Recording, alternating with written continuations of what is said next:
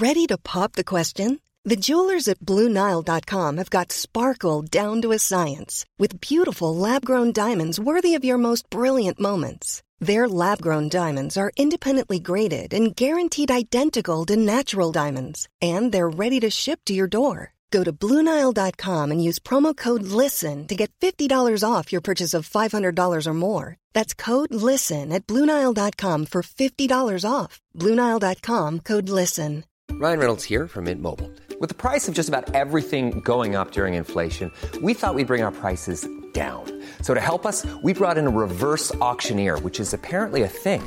Mint Mobile Unlimited Premium Wireless. How to get 30, 30, bit to get 30, bit to get 20, 20, 20, bit to get 20, 20, bit to get 15, 15, 15, 15, just $15 a month? Sold! Give it a try at mintmobile.com/switch. $45 up front for 3 months plus taxes and fees. Promo rate for new customers for limited time. Unlimited more than 40 gigabytes per month. Slows full terms at mintmobile.com.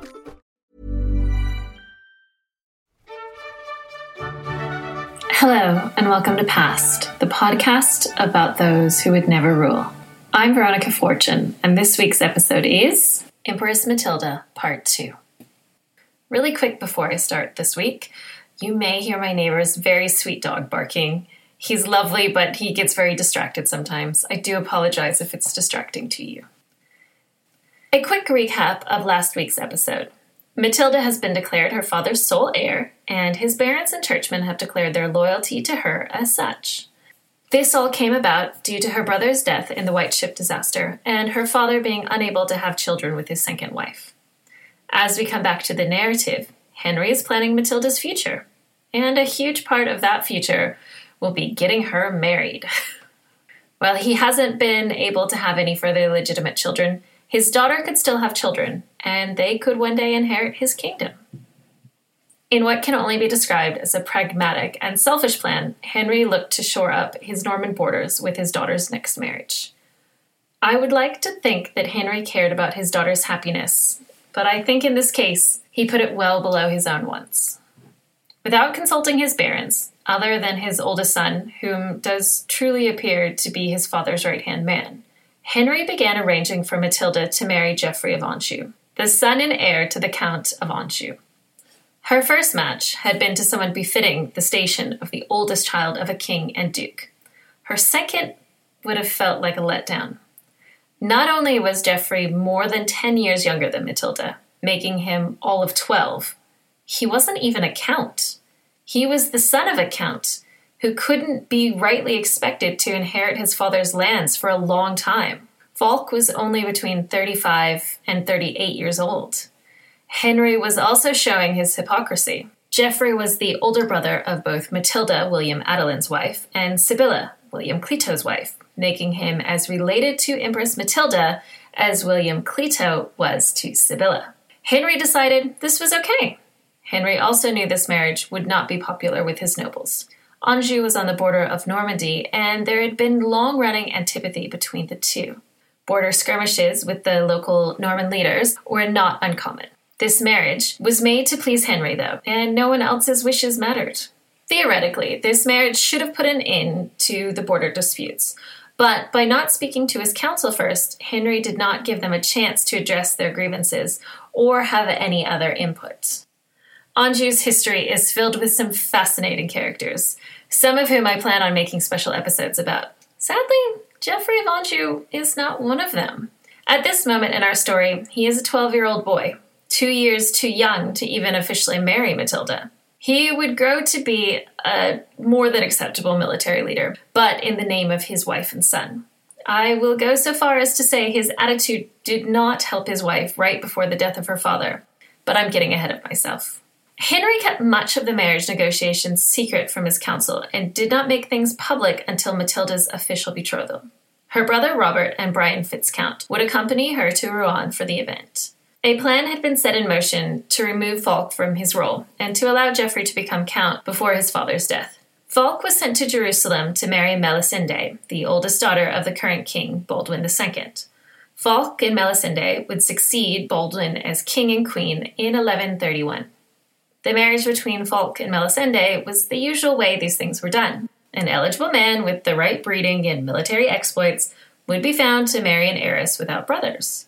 This way, her father would know that his duchy, county, or kingdom was going to go to someone who could defend it, and his daughter and future grandchildren. Henry did not indicate in any way that this was his plan. As I will show, he would do little to give Geoffrey any role in his kingdom. In the end, as most of us know, this does not turn out well for Henry's big plans. Matilda and Geoffrey were married in 1128. He was 15, she was 26. The marriage started off poorly, so poorly that Matilda left Geoffrey not long after. She returned to her father in Normandy. While he was supportive at first, and could have easily had the marriage annulled, as we know, he eventually brokered a reconciliation between the couple, and Matilda returned to Geoffrey in 1131. One of the reasons for the couple's estrangement was Henry's unwillingness to hand over Matilda's dowry, mainly her castles in Normandy. This disagreement will have a huge impact in just a few years' time. That same year, Henry had his barons and churchmen swear a second oath to support Matilda as his heir. This oath did not include supporting Geoffrey. In 1133, Matilda put pay to any suggestions of her baronness when her son, Henry Fitz-Empress, the future Henry II, was born. He was, of course, named after his grandfather. Their second son, Geoffrey, was born in 1134. This second childbirth almost killed Matilda. She wrote a will and prepared for her death. Obviously, she pulled through in the end. This was a very dangerous time to have a child, as most of human history has been. Henry was thrilled with his grandsons and his daughter's recovery, but he still would not give the support that would be greatly needed to his daughter or son-in-law. The arguments between Henry and Matilda, and I'm sure he was involved, grew worse until Geoffrey and Matilda left Henry's court for Anjou in 1135. It was the place they were in control, and a place where their opinions mattered. Sadly, their timing could not have been worse. Henry's iron will has been mentioned multiple times in just the first few episodes of this podcast. It's because it was truly something to be reckoned with. He had inherited it from his father. To call either of them a strong, commanding man would have been an understatement. He had kept his oldest brother in prison from 1106 to 1134, when Curthose finally died at the age of 83. He had controlled his barons in both England and Normandy with his strength. He had reformed the English system of taxation and made the country safer. Sadly, there are some drawbacks to ruling through personal strength alone. By denying Matilda and Geoffrey her dowry castles, he was indicating that he either did not want to give up any control to his heir, or that he did not trust his son-in-law. While the barons had recently sworn an oath, he had given neither Matilda or Geoffrey any official offices in either Normandy or England. I will return to my thoughts on Henry's iron will and his lack of actual planning for his daughter to rule in my analysis section. But for now, I will just say, having an iron will is only useful while you're alive to wield it. Once you're dead, your will is gone, and you have only that which you've prepared for those that come after you to rely on. Henry had not prepared well, and now he was dead. On the 1st of December, 1135, in Rouen, less than 2 years after the first subject of this miniseries. As many have heard, he died after eating a surfeit of lampreys. It's interesting that excess killed him because he wasn't often an excessive man, except in his enjoyment of the opposite sex. He was only 67 and could have expected a few more years. Remember, his oldest brother had lived to 83. But Henry hadn't had the time, and things would get much worse for Matilda and Geoffrey. The history of Norman succession in England is a series of stories that sound like races. Whichever brother gets there first, there being Winchester and then London, wins the kingdom. And this time was no exception. This is a family that did not have a single chosen successor succeed to the throne. Sorry for the spoilers. A member of Henry's inner circle raced across the channel, convinced the leading churchmen and barons that Henry had changed his mind on his deathbed, not unlike William Rufus in September of 1087. This person was able to inspire the support of Bishop Henry of Winchester and Robert of Gloucester and get themselves crowned on the 22nd of December, 1135. This person wasn't Matilda, or even her son Henry. It was Stephen, Matilda's cousin, the third son of the late Count of Blois. Stephen had been born in 1092 or 1096. Record-keeping wasn't what it is today. He was the Count of Boulogne, jure ux oris, through his wife, Matilda of Boulogne. His mother was Adela of Normandy, the sister of Henry I.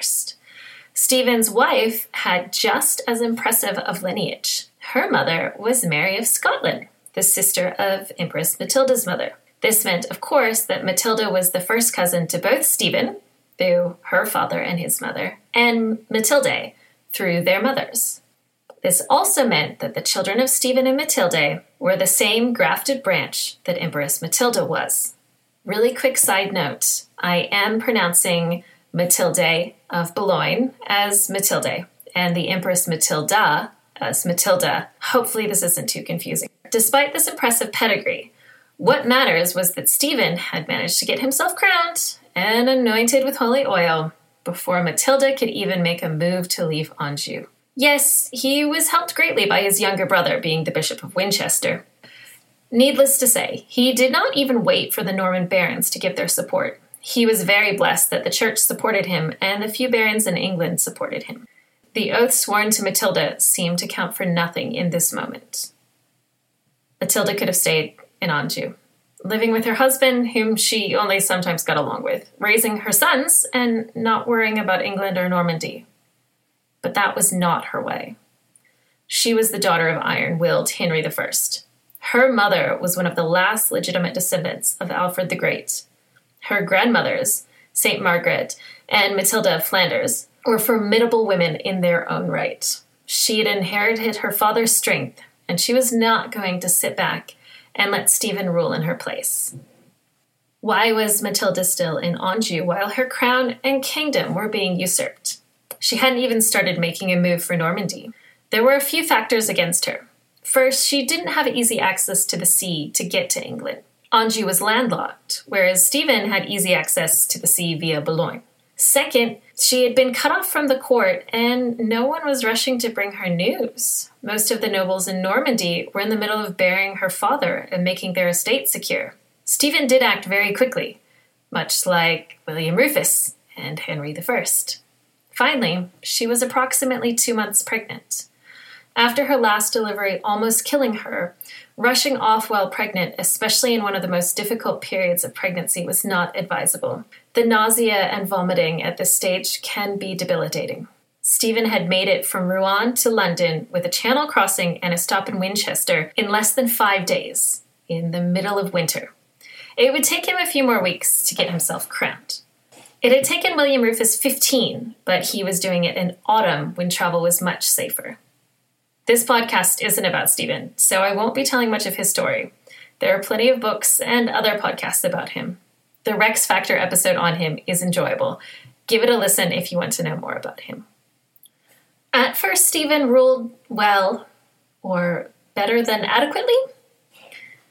He was supported by those who had seen to him being crowned.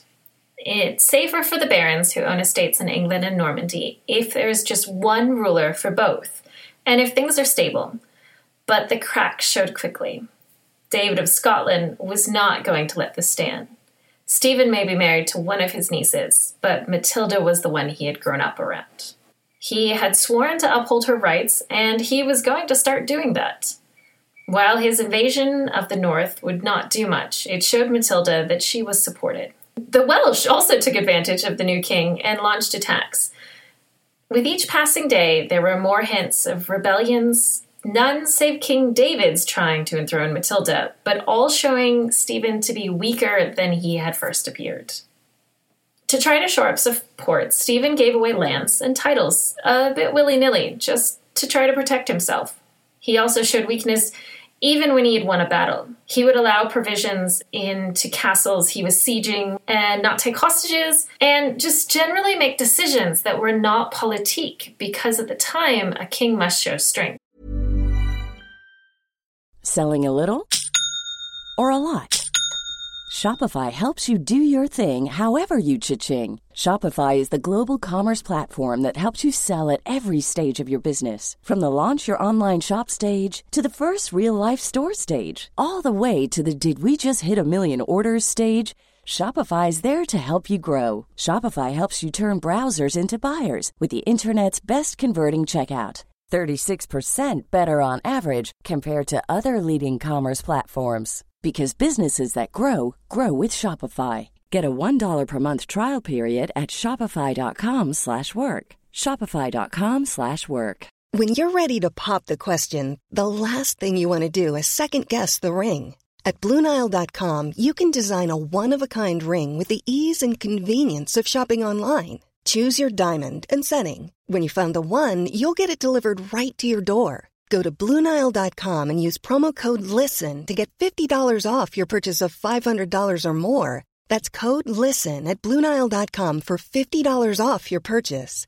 BlueNile.com, code LISTEN. Hiring for your small business? If you're not looking for professionals on LinkedIn, you're looking in the wrong place. That's like looking for your car keys in a fish tank.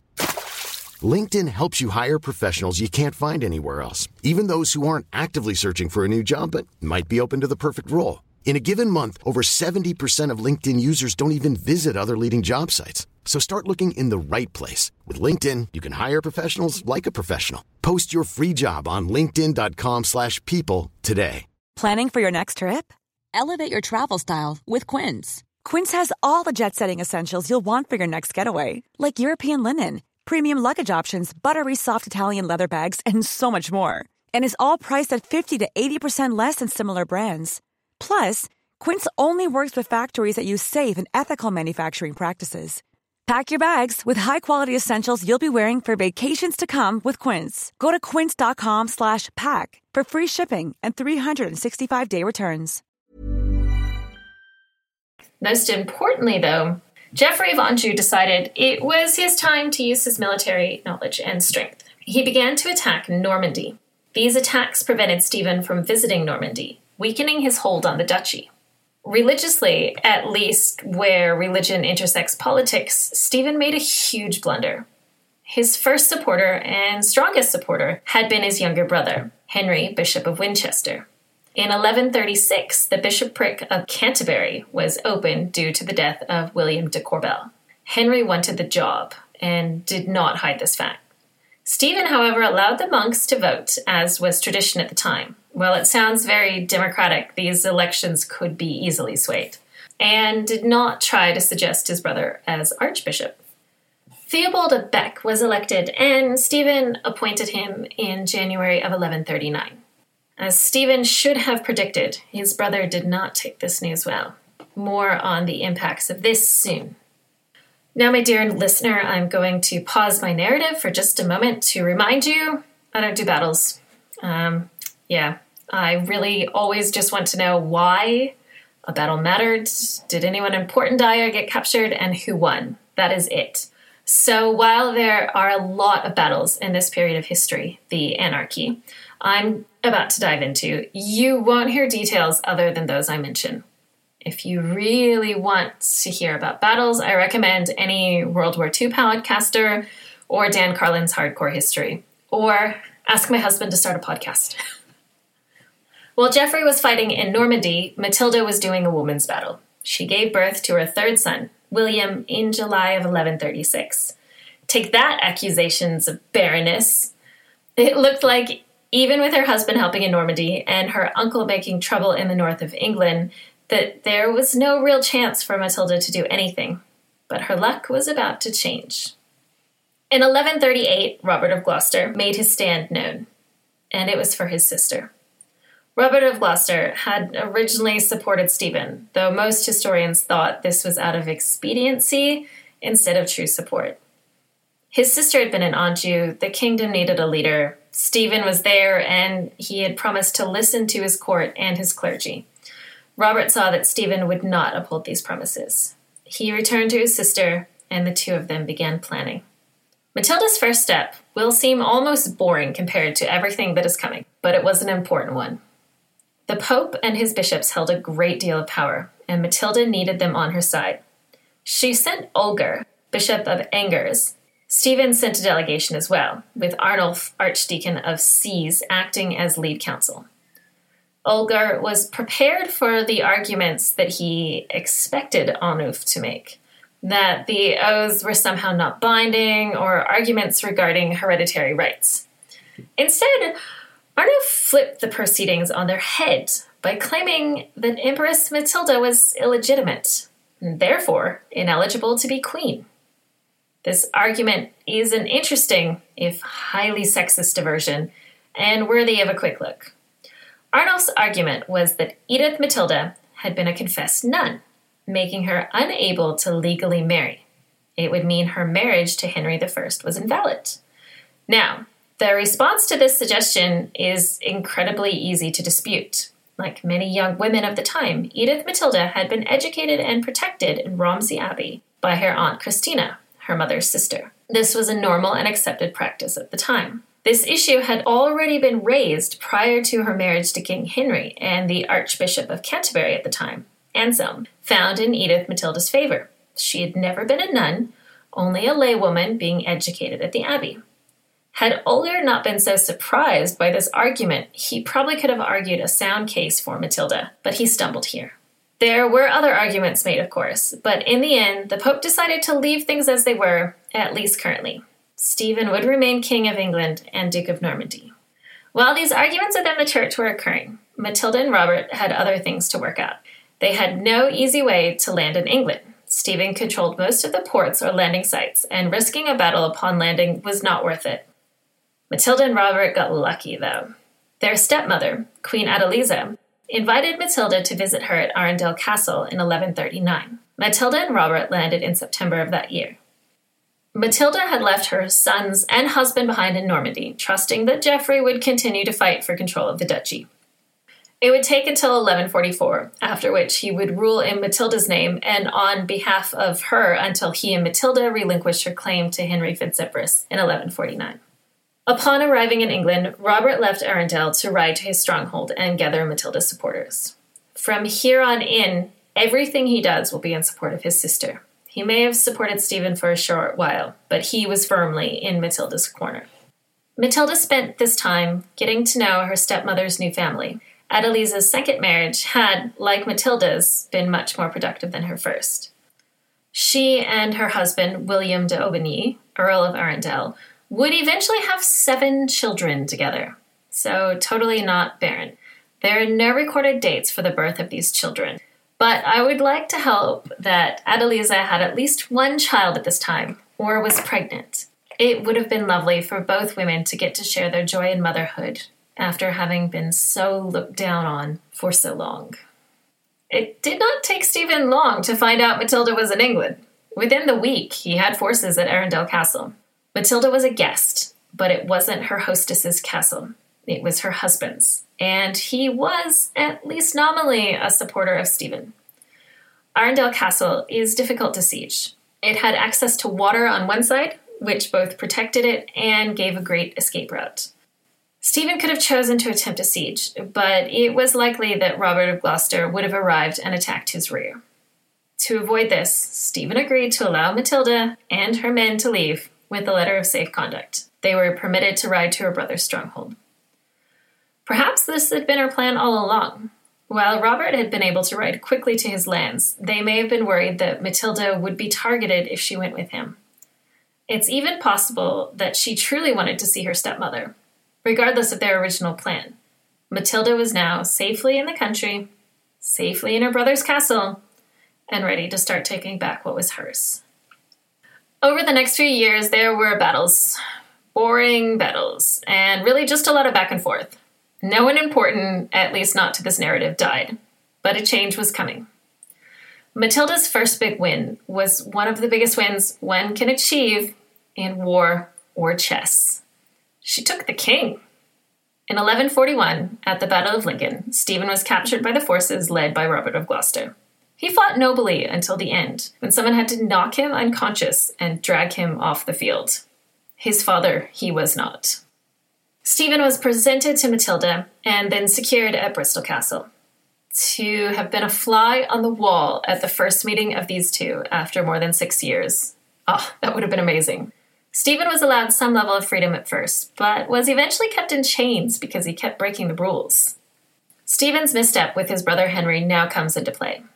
Bishop Henry, as papal legate, was able to speak for the Pope, and after his brother was captured, he decided that the Pope may have misspoken in his earlier decision to leave Stephen as king. Towards the end of February 1141, he met with Matilda at Winchester and agreed to hand over the treasury and support her claim to the throne. With his brother locked up, Henry decided backing Matilda was the safe choice. It helps that Matilda promised to consult him and her leading nobles regarding all matters of state, something his brother had reneged on not long after taking power. A meeting of leading churchmen was arranged for April 1141. Theobald of Bec, Archbishop of Canterbury, approached Matilda, stating that he could not abandon the oath he had sworn to his king and needed to be released from it.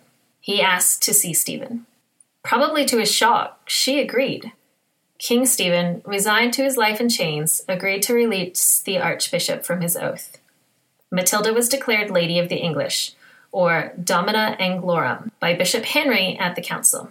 This title sounds like a step down from queen, but in many ways it's actually a loftier title.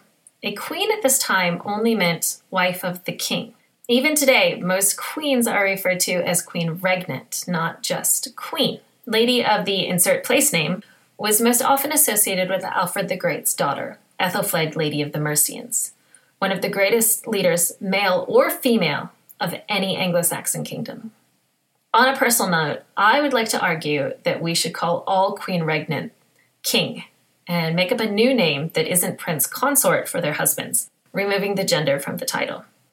While she had the support of the church, she did not have all the support from the barons that she wanted. Her generals had remained loyal and were constant support, but there were not as many coming over to her side as she had hoped. Her church support started to fade when she rejected Bishop Henry's suggestion that Stephen's other titles, Count of Boulogne and Mortain, be given to Eustace, Stephen's oldest son, who was 11.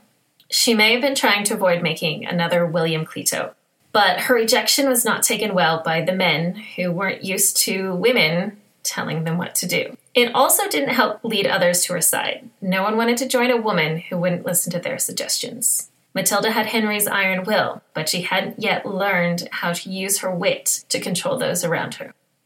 Matilda reached London before her planned June coronation. Here, Matilda rejoins our story. Stephen's wife, Matilda, Countess of Boulogne, had not given up on his cause. Not only did she want her husband back, but she wanted her son to be king after him. Matilda was a formidable woman, but she also fit into her role as a woman. She wasn't trying to claim the throne for herself. She was doing it for her wronged husband and her ignored son. Matilda and Stephen's remaining forces stayed near London and harried the surrounding area. Matilda had a loyal friend in London. The Castellan of the Tower of London was a loyal Stephen supporter. She was also able to get Bishop Henry back on side, mainly due to Matilda's mistake in not taking his suggestion to return Boulogne to Eustace with more thought and consideration. By harrying the area outside the walls of London, Matilda and her men were able to reduce commerce into and out of the city and make fieldwork near impossible. Stephen had heavily taxed the people of London, and Matilda wanted to tax them further, as was her right. Matilda saw to it that paying this tax would be next to impossible, fomenting discontent among the Londoners. While to outsiders, it would seem that Matilda was the bad guy. The people of London saw her as a woman acting in the proper role. She was not trying to control them and be their king. She was trying to help free her husband and restore him to his rightful place on the throne. A woman can lead on behalf of her husband and sons, but not for herself. This would be Empress Matilda's downfall, believing rightly that she should be leading men, not leading for men. The people of London saw Matilda as acting haughty and out of station. She was a woman acting like a man, and that wasn't okay. In addition, she hadn't even been crowned and was therefore not their king yet. I do prefer to use the word king over queen in the historical context. They saw Matilda as overbearing and arrogant. A man in the same position, acting in the same way, would likely be described as strong and commanding. I'll go into this further in the analysis section. Matilda was also derided for doing something men did all the time, taking land from her opponents and handing it out to her supporters. This is basic War 101. You give land to your supporters, both as a reward and so that they will defend that land, solidifying your territorial gains. No one complained, except maybe the local peasants, when William the Bastard handed out land in England after he had won the Battle of Hastings. Those that had a problem with it did what was expected. They rebelled. They were Anglo-Saxons, after all, and they would rather be ruled by one of their own. William put down these rebellions as expected. If he hadn't, his family would not have continued to rule England. While we look back on this as barbaric, but really, are we much better? It was what was expected. A king was a military leader, and Matilda was acting just as her grandfather had. The people of London, Stephen's chroniclers, and other rulers didn't see it this way. She was a woman acting like a man, and yet again, that wasn't okay. As many of you know, the next part does not go well for Matilda, but that's for our next episode. Next week's episode does include one of my favorite stories from this time. It has almost nothing to do with Matilda, but the individuals involved will have an amazing impact on Matilda's children, grandchildren, and even great-grandchildren. I've probably given away the story to those who know history, but hopefully the rest of you will find it interesting. Thank you for listening to Past. I can be found on Twitter, Facebook, and Instagram at PastPod. That's PASSEDPOD. Please feel free to email me at pastpod@gmail.com. I have a Patreon that can be found at patreon.com/pastpod.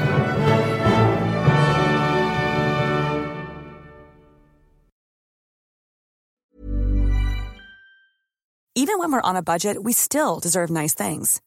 Quince is a place to scoop up stunning high-end goods for 50 to 80% less than similar brands. They have buttery soft cashmere sweaters starting at $50, luxurious Italian leather bags, and so much more. Plus, Quince only works with factories that use safe, ethical, and responsible manufacturing. Get the high-end goods you'll love without the high price tag with Quince. Go to quince.com/style for free shipping and 365-day returns.